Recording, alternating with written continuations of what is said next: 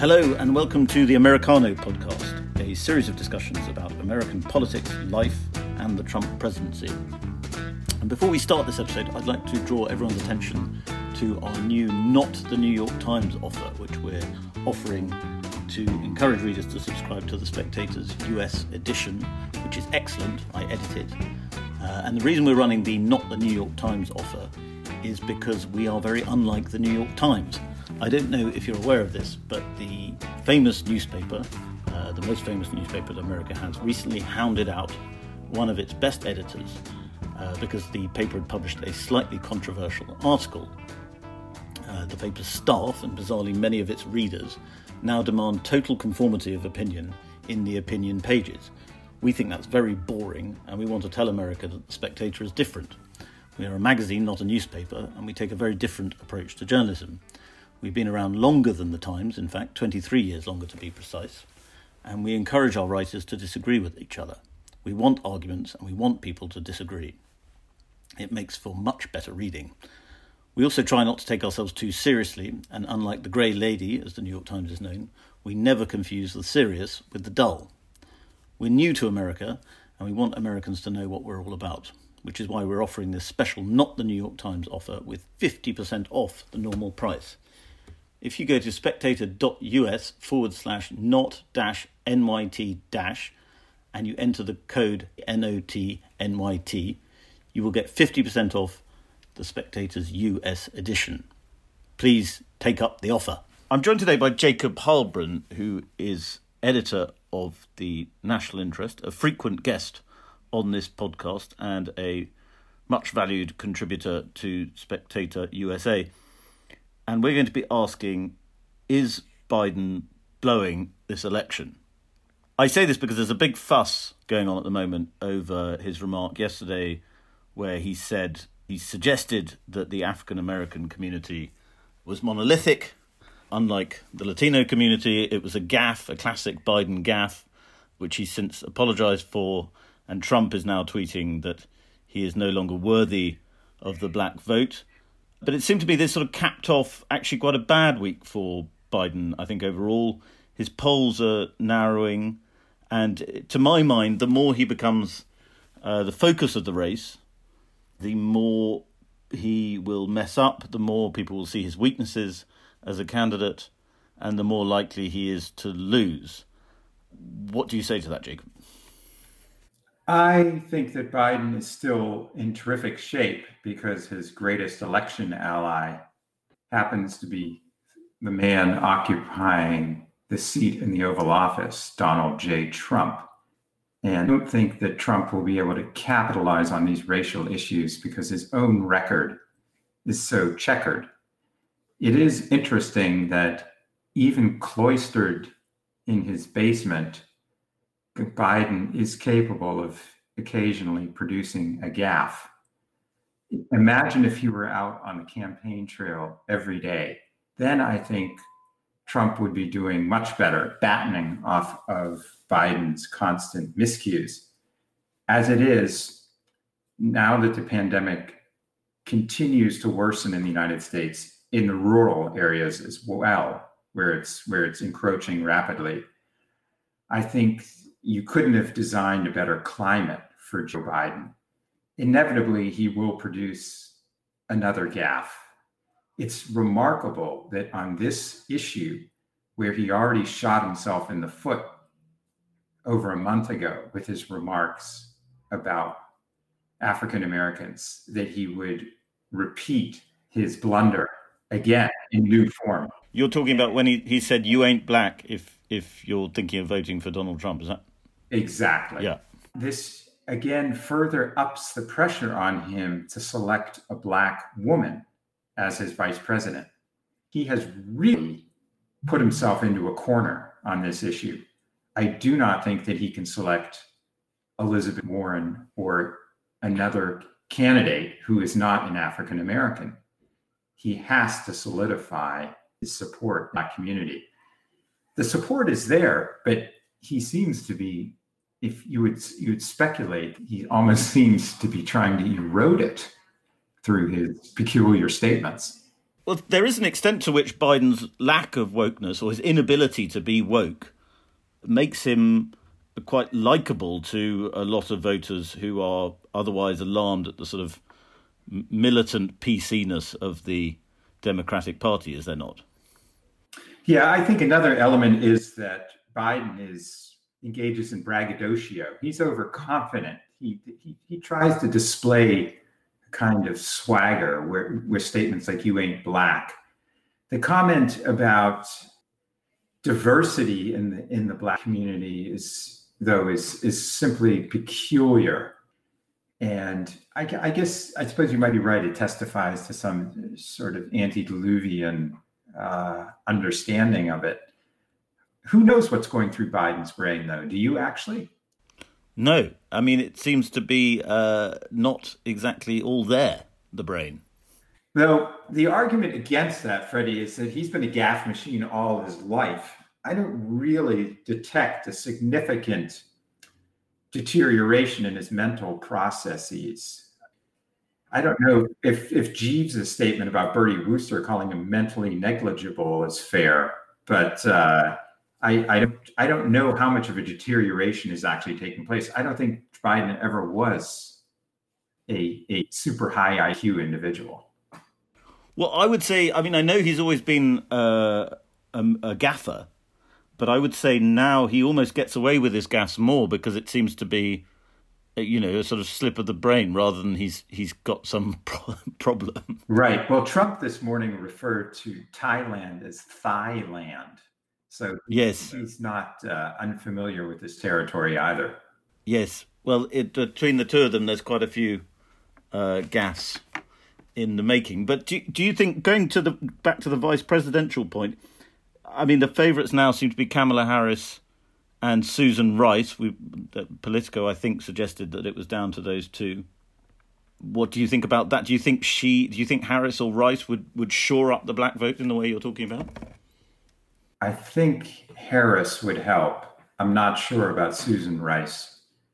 Rice is a creature of Washington, D.C., and I'm highly dubious of her political skills.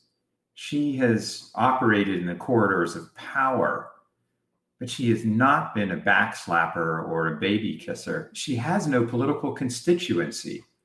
I'm hard-pressed to see what she would bring to the Biden campaign. Harris, I think, would be far more effective and able to wield the stiletto during the campaign effectively as well. She's tough, and can be quite nasty. But she doesn't seem to win voters, at least not judging from her presidential campaign. She didn't do well, but the first thing about the VP, it really is like the Hippocratic Oath. It's first do no harm. Biden is so far ahead in the polls. What he doesn't want to do is commit some kind of a terrible blunder. And Harris has already been vetted. It's doubtful that there are any skeletons that have been undetected in her closet.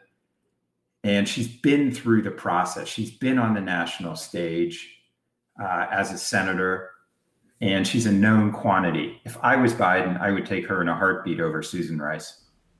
And how do you think it would affect the dynamics of the race? Do you think Trump would find it easier to attack Susan Rice or Kamala Harris? I think Rice would be a more inflammatory target because of Benghazi and because she's so closely linked with the Obama administration. If he picks Harris, it is a more forward-looking selection, someone who did not serve in the Obama administration. Harris could be quite effective as his VP candidate because she will be willing to get into the gutter in a way that Biden will not. Yes. And do you think the reason they are delaying, they seem to have delayed the decision, they're pushing it back, do you think they're panicking? Do you think they don't know who to go for? Well, there are two possibilities. The first one is that Biden is havering and can't make up his mind, which would be a bad sign for him.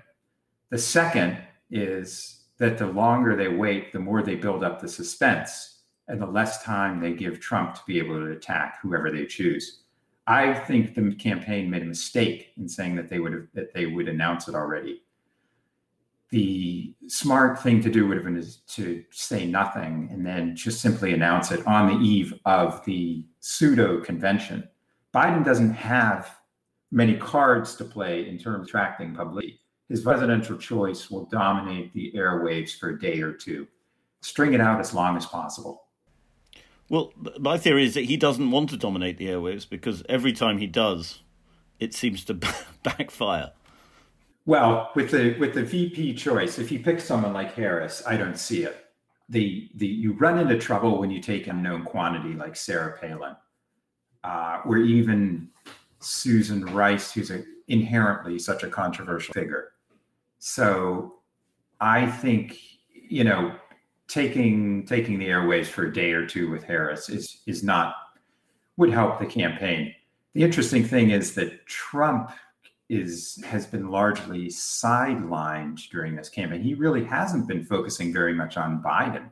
He keeps attacking the Democrats in Congress, Nancy Pelosi. I'm sure Nancy Pelosi is happy to be attacked all day long. When he calls her crazy Nancy, those are valuable days and hours that he's not targeting Joe Biden. Well, he's targeting the radical left, as he calls it, and the mayors and the governors of states and cities who have, to his eyes, and in fact to most people's eyes, have not controlled the riots. Well, if you look at the polling for the governors who took assertive measures, those Democratic governors like Gretchen Whitmer, their polling is way up. I don't think that this is an effective strategy for Trump. I think he has not figured out how to define Joe Biden and has been grasping at straws so far. Until he can figure out how to demonize Biden effectively, he's not going to win this race. But again, that's another problem for him, because he can't demonize somebody who is quite obviously a bit senile, right? You can't. Well, Freddie, I don't know why. It could just be that I'm being obtuse. I don't see Biden as senile. When he speaks impromptu to the reporters, as he did last week, I think or earlier this week, he was pretty effective. Do you think it's just a right-wing talking point to say he's? I do. I just don't buy it. I mean, I'd be perfectly happy to acknowledge if he was doddering or senescent. The other problem for Trump in pursuing this line of argument is that it further antagonizes seniors who are the dominant voters in America. If he keeps calling Biden, acting as though he's practically drooling, I don't think it goes over well. And I think Biden is projecting as dynamic an image as he can. Also his insistence on wearing masks, his preparation for the convention. I mean, he's done everything right. It's Trump who has been all over the map, shifting the convention from North Carolina to Florida, then retreating from Florida. I think Biden largely has Trump on the run. Well, I would have agreed with you a few weeks ago, but I think that the polls are tightening now. I mean, there was a poll yesterday which had him 3 points behind nationally. If you look in all the swing states, the gap is narrowing all the time. We're heading into September now, when voters really start to focus on the race. And as they focus on the race, it seems to me they're becoming less and less enthused about Biden, who up until now they sort of probably thought of as this good guy, maybe a bit weird, but a sort of effective statesman. And now they're seeing that perhaps he's a weaker candidate than they hitherto realized. Well, it would take a total collapse, which, you can't preclude from Biden. I don't think the polls are tightening so much as that Trump's collapse has stabilized. A rock can eventually fall and hit the earth and stop falling. But it is true that Trump's support at 40% does seem to be extremely solid. But he has a lot of problems looming, which is that job growth is way down for July from what it was in June.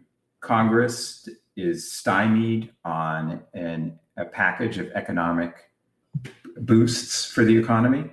So we could be entering a moment of great peril, and Trump himself has shown no leadership on any of this. Also, the coronavirus is surging in rural areas, which is where Trump's main support resides. So I do not think that it is all looking like champagne and roses for Donald Trump in the coming weeks. Quite the contrary. Well, you would agree that would you say that Trump is a better campaigner than Joe Biden? No, I don't think Trump is running an effective campaign, and I don't think he's a good manager. But by campaigner, I mean traditional campaigns of going out on the stump and doing rallies and things like that. He's been robbed of all his weapons. He's not going to be able to deliver a convention speech. He's not able to hold rallies. Trump is an impresario. He's not someone who governs as president. He creates the optical illusion of being a great leader. He's not able to do that right now. Yes, but I mean, there are optical illusions on both sides in that Biden's been stuck in a basement while his campaign effectively runs his campaign for him. His staff run his campaign for him on social media and through videos. But it's clearly that he is running a good campaign, or his staff. I mean, ultimately, he's the boss. What he's done is he's made it impossible to define him as a candidate. And that is the key to his election strategy. If you want to win, you have to be able to be somewhat amorphous to the populace so that they can project their aspirations onto you and see what they want to find in the politician. And Biden, I think, has done that pretty cleverly by avoiding the left wing of the Democratic Party by and large. If he veered too far to the left, that's when the real trouble would start.